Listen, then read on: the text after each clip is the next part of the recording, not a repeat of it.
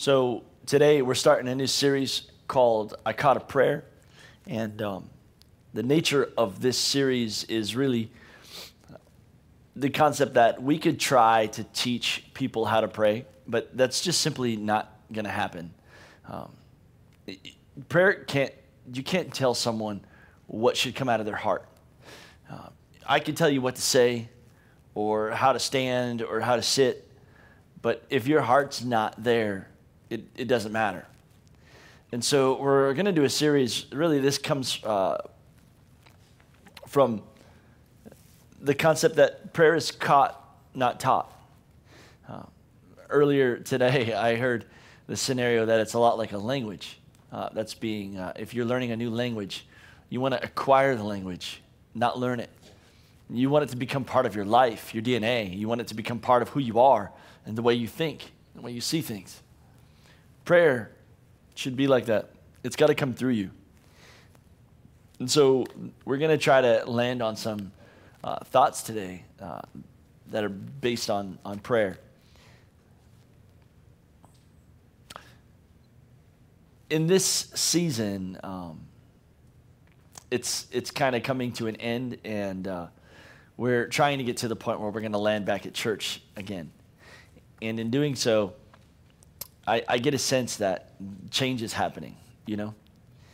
And what's weird is whether or not you have enjoyed this time or gotten so much more busy or gotten so much more still, I recognize that change has happened, and it's happened globally. Whether you believe it's a conspiracy or whether or not you, it's really altered where you are and what's happening in your life, I know that God has brought this global Sabbath to everyone. And what I do know is that it's brought a lot of change for a lot of people.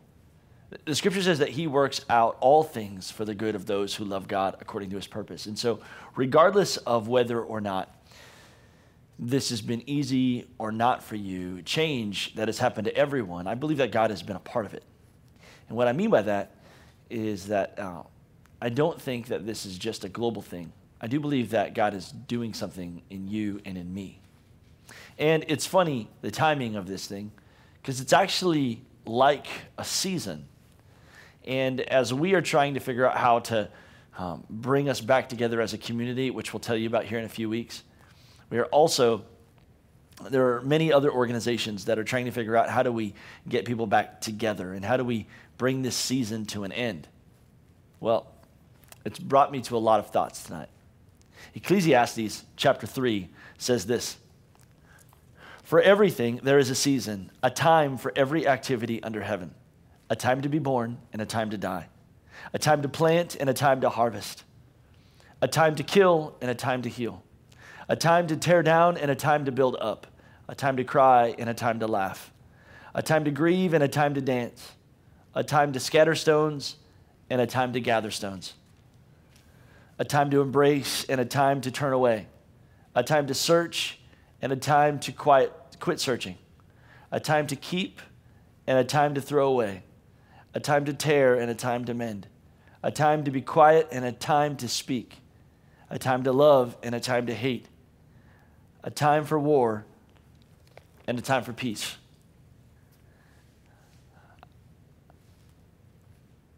What I know is that as this season is changing, it brings a great deal of excitement to me. But I wonder, what is this time right now for you? This season right here. See, as a pastor, it makes me nervous, this season of waiting, this season of resting, this season of change, this season of quicking. And for me, it's actually sped me up a lot more. I've been having to do a lot more learning and rethinking and trying to be a lot more creative. I don't know what this season has been for many of you, but I've had to really lean into God a lot more. But for most of the world, it's been a global Sabbath. As a pastor, there's a great bit of worry that I carry for a lot of my sheep, because time still means idle hands. And a lot of people's hearts can grow cold in this season. A lot of times in our boredom, we can deviate our eyes and our attention to things that are not good. Pornography, they're saying statistically, is spiking right now. And I pray that that's not the way it is within our community. A lot of things can go bad in seasons of idleness. There's a lot of bickering within marriages. There's a lot of maybe overspending in our life. There may be some overeating. There really could be a lot of habits that really diminish in this season. But I'm praying right now that as this season comes to an end, it causes me to realize that I believe that God is a part of this, and God is trying to prepare us for something. And it's super imperative that we catch awareness of where we are in the season that God has us. There's a passage that of the scripture talks of in Matthew chapter 26 called the parable of the 10 virgins. And in this passage, what we find is Jesus talking to us. Let me just read it to you. He says, "Then the kingdom of heaven will be like 10 bridesmaids who took their lamps and went to meet the bridegroom. 5 of them were foolish, and 5 of them were wise. And the 5 who were foolish didn't take enough olive oil for their lamps. But the other 5 were wise enough to take along extra oil. And when the bridegroom was delayed, they all became drowsy and fell asleep. At midnight, they were roused by the shout, 'Look, the bridegroom is coming. Come out and meet him.' All the bridesmaids got up and prepared their lamps. And then 5 of the foolish ones asked the others, 'Give us some of your oil because our lamps are going out.' But the others replied, 'We don't have enough for all of us. So go to a shop and buy some for yourselves.' While they were gone to buy oil, the bridegroom came. Then those who were ready went in with him to the marriage feast, and the doors were locked. Later, the other 5 bridesmaids returned, and they stood outside calling, 'Lord, Lord, open the door for us.' He called back, 'Believe me, I don't know you. So you too must keep watch, for you do not know the day or the hour of my return.'" Man, that's probably one of the most terrifying verses in all the Bible. Maybe it's just for me. I don't know you. Really what this passage is saying is that in and out of seasons, we must make sure that we're ready, that there's oil in our lamps. Oil in our lamps. Teresa and I have been talking a lot. And, in this passage, I don't know. A lot of people are talking right now like this is like the kind of end of days stuff. The whole world was just affected. The entire world. Not like when 9/11 happened and the world was affected. The whole globe just stopped.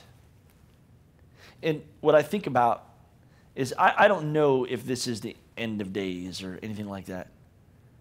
But regardless of whether or not it is, I know that God is about to do something, and I want to be ready for it. See, at the end of this season, I want to be prepared for what God is about to do in my life.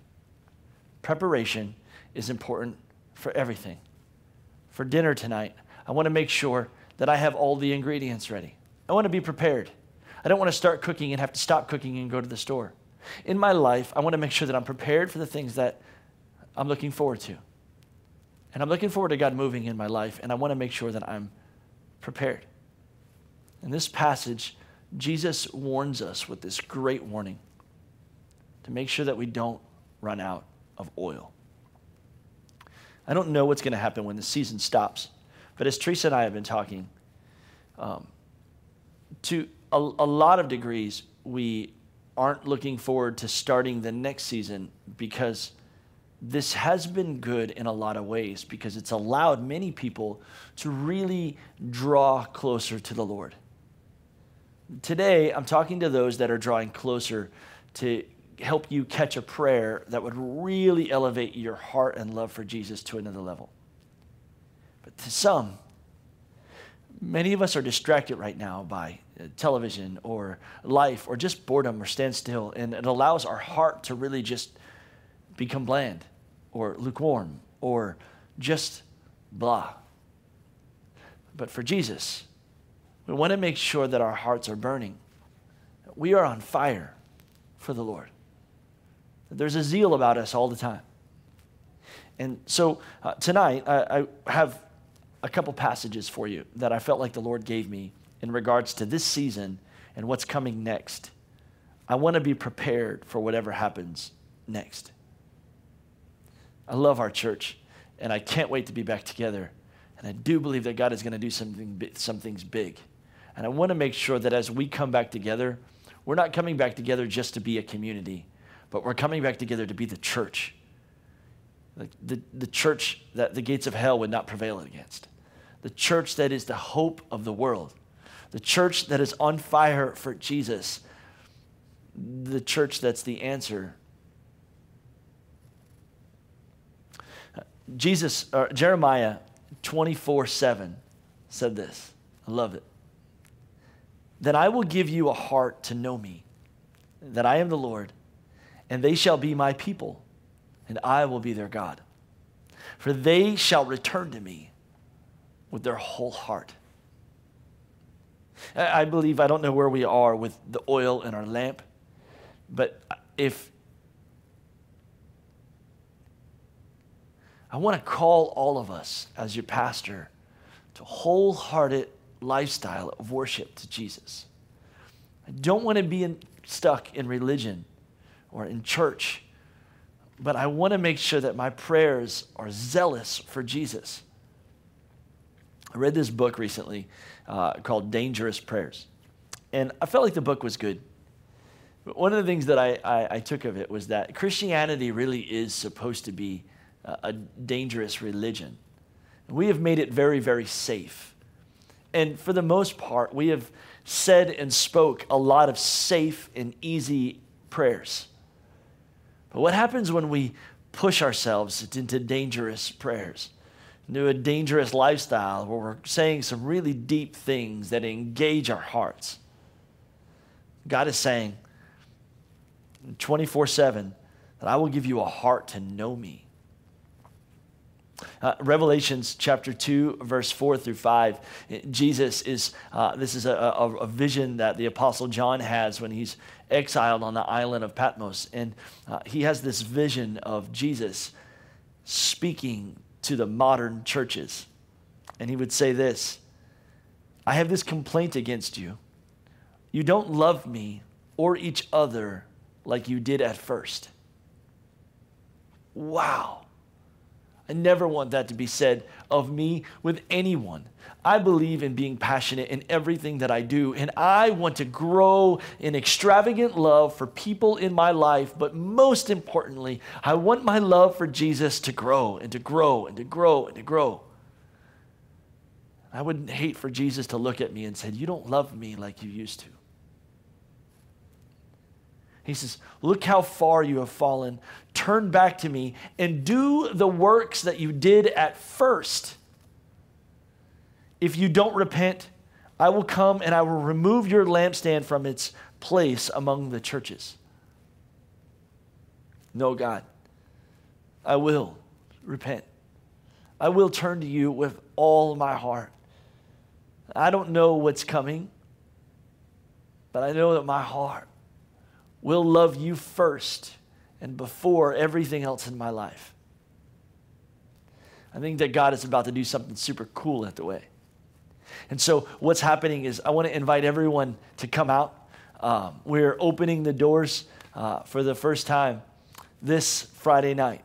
We're going to have a time of worship and in prayer and intercession, where you're going to hear some people pray some extravagant prayers at 7 o'clock. And we want everyone to come out because we don't want our gatherings to only be a Sunday morning experience, but we want it to be something where we let our kids hear us cry out to God and hear us pray for our president and for our first responders and our doctors. We want our kids and we want our hearts to remember how to say, God, I want you more than anything in my life. I lay my life down before you. extravagant prayers, dangerous prayers. Prayers that say, God, you can have my life. This Friday night at 7, we want to invite you guys to come out, and we want our hearts to get ready. Really, for the next 21 days, I want to challenge you. Some of you would say, I'm not good at praying, and I understand it. And for the most part, it's because we haven't figured out how to catch a prayer with our heart. We haven't figured out how to engage our heart in a meaningful conversation with Jesus. Today, I want to teach you a little bit about how I believe you can do that. It's called I Caught a Prayer. I caught a prayer. How? They said you're going to return to the Lord with all your heart. I have a question for you today. How do you return to the Lord with all your heart? How do you return to the Lord? What does that look like for you? Does anything change in your life? Is there any time movements in your life? I mean, if Jesus is the first and most meaningful thing in your life, and remember, the God of the universe doesn't want second place. He doesn't want third. He doesn't want fourth. He wants to be number one in our lives. And I believe with every fiber of my being, he deserves that. And many of us would say, I just don't have time to pray, or I'm not good at it. But when God is saying, seek me, well, that's it. How do you return to the Lord? There's a couple books I want to throw at you guys real quick. I think these books are super good and super powerful. I've read these books, and if there's books on prayer, these are my top 4. You may have others, or you may have read others, or maybe you have not. But in seasons of prayer, which I'm encouraging us, I believe that this season is coming to an end. And spiritually, which I believe is the most important thing in our life, that we have gotten back to disciplines, and we've rid ourselves of sin, and we've turned ourselves to the Lord. And so I'm asking you, for 21 days, would you engage in prayer with me? Go on Amazon and buy any one of these 4 books. Practicing His Presence, the Secrets of the Secret Place, the Circle Maker, man, super rad, and Prayer by Timothy Keller. I think that any one of these books can really go a long way for empowering you and giving you some material to be more mindful of your relationship with the Lord. This is my prayer that I want to teach you today. I said all that to get us here. I think our time of preparation in this season is about to come to a close. And before we push off and start life in the fast pace again, can we be ready? Jesus said this in Matthew chapter 6, verse 6. He said, before I teach you how to pray, I want to teach you where to pray. I think that this is crucial if you struggle with prayer. If prayer is boring for you, I want you to try this first. Before you try to figure out what to say, where to say it is most important. He said, when you pray. I want you to go away by yourself and shut the door behind you. And pray to your Father in private, and then your Father who sees everything will reward you. Go. Shut the door behind you. Find your secret space. Find your secret space. Find your secret space. I don't know what your secret space looks like. I'm going to ask Deb and Chad to come back, and I'm just going to talk for a few more minutes. But you guys can come and linger. Find your secret space. I think what that means is like you go to a place where you're ready to be alone. And you shut the door behind you and you turn off your cell phone and you have a moment of quiet and clarity. In your life right now, there are many adults that, like the only place you could find quiet is on your toilet. Listen, God will meet you anywhere. I promise.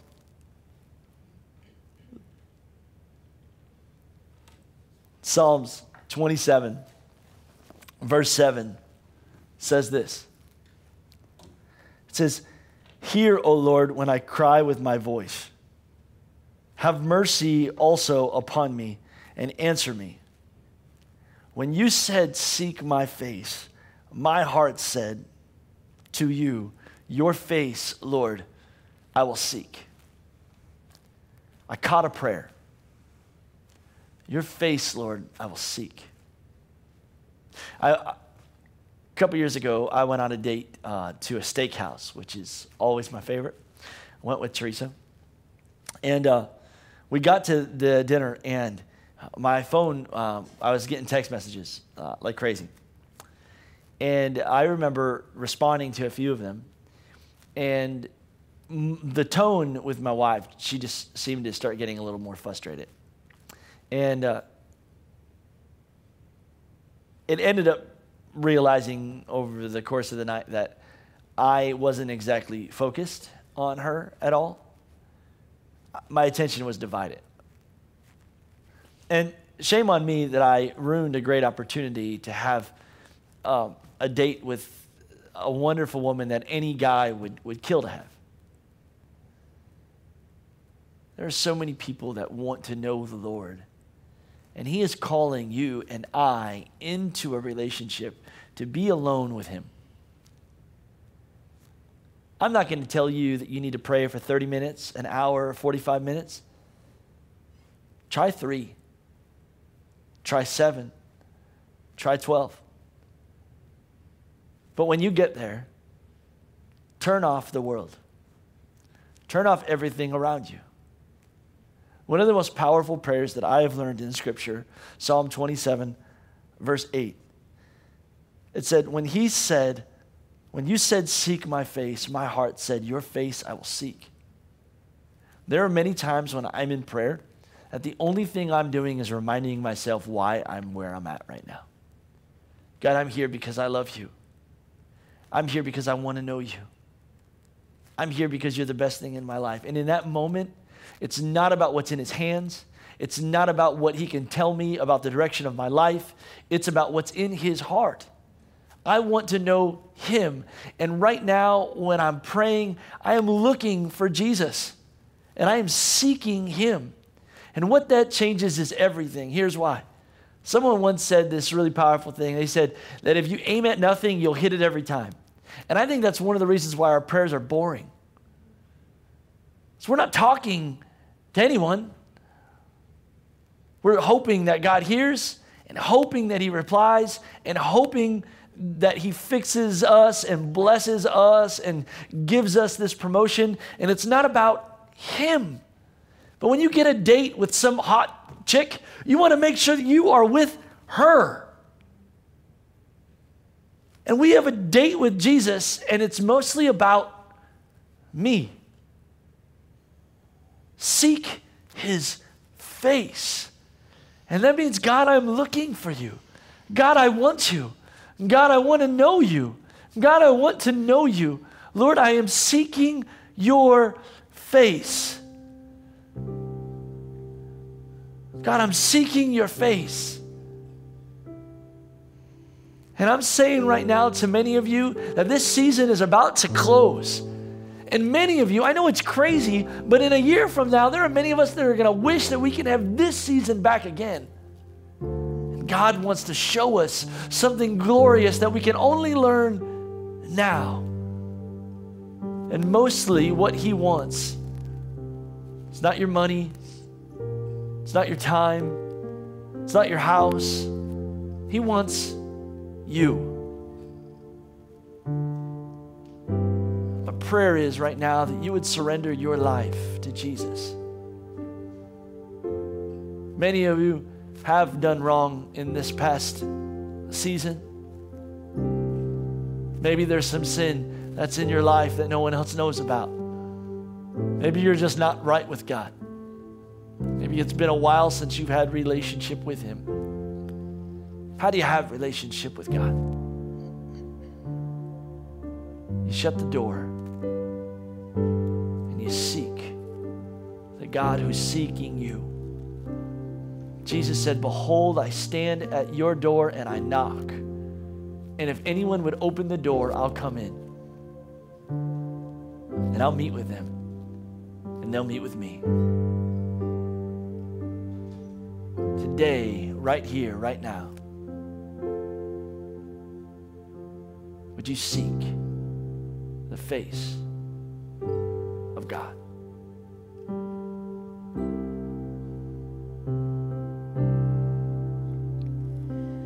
Turn your eyes upon Jesus. Look full in his wonderful face, and the things of earth will grow strangely dim in the light of his glory and grace.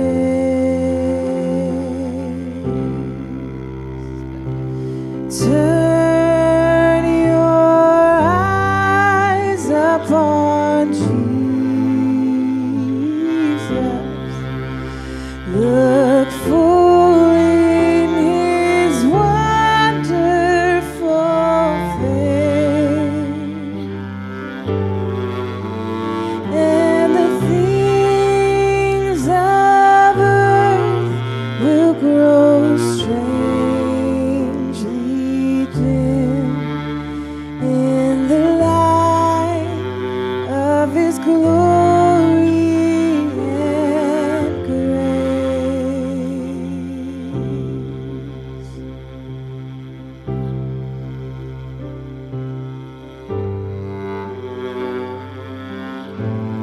Lord, we seek you. We seek you. Not what you can do for my life, not what you can do for my family, not your will, but you.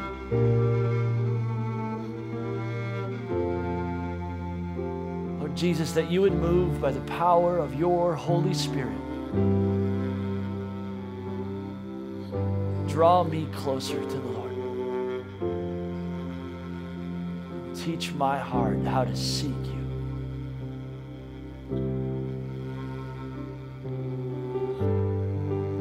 I pray that the next 21 days would be some of the most powerful days of my life, that you would teach me how to draw near to you. You would teach me to believe that you love me and that you want me and that you desire me. Turn off the distractions and draw near to the Lord. Deb, would you sing that one last time?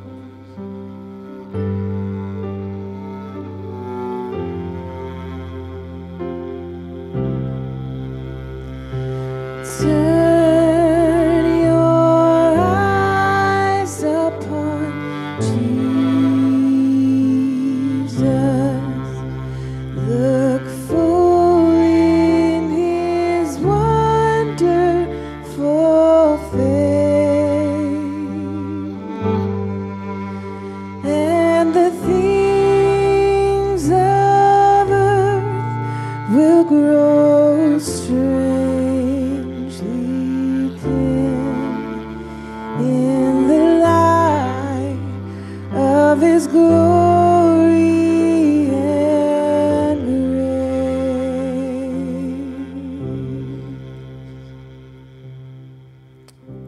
Hopefully, we'll see many of you this Friday night with us. We will be live streaming, and so we'll have it on your computers for those of you that can't or still are the Lord's telling you guys this social distance remaining. That's totally cool. We'll try to broadcast it to you. We love you. The next 21 days, grab a book on prayer. Let's sometimes we do prayer and fasting. Let's do prayer and feasting for the next 21 days. I love you guys. Let's keep oil in our lamps and return to the Lord with all of our hearts. God bless you.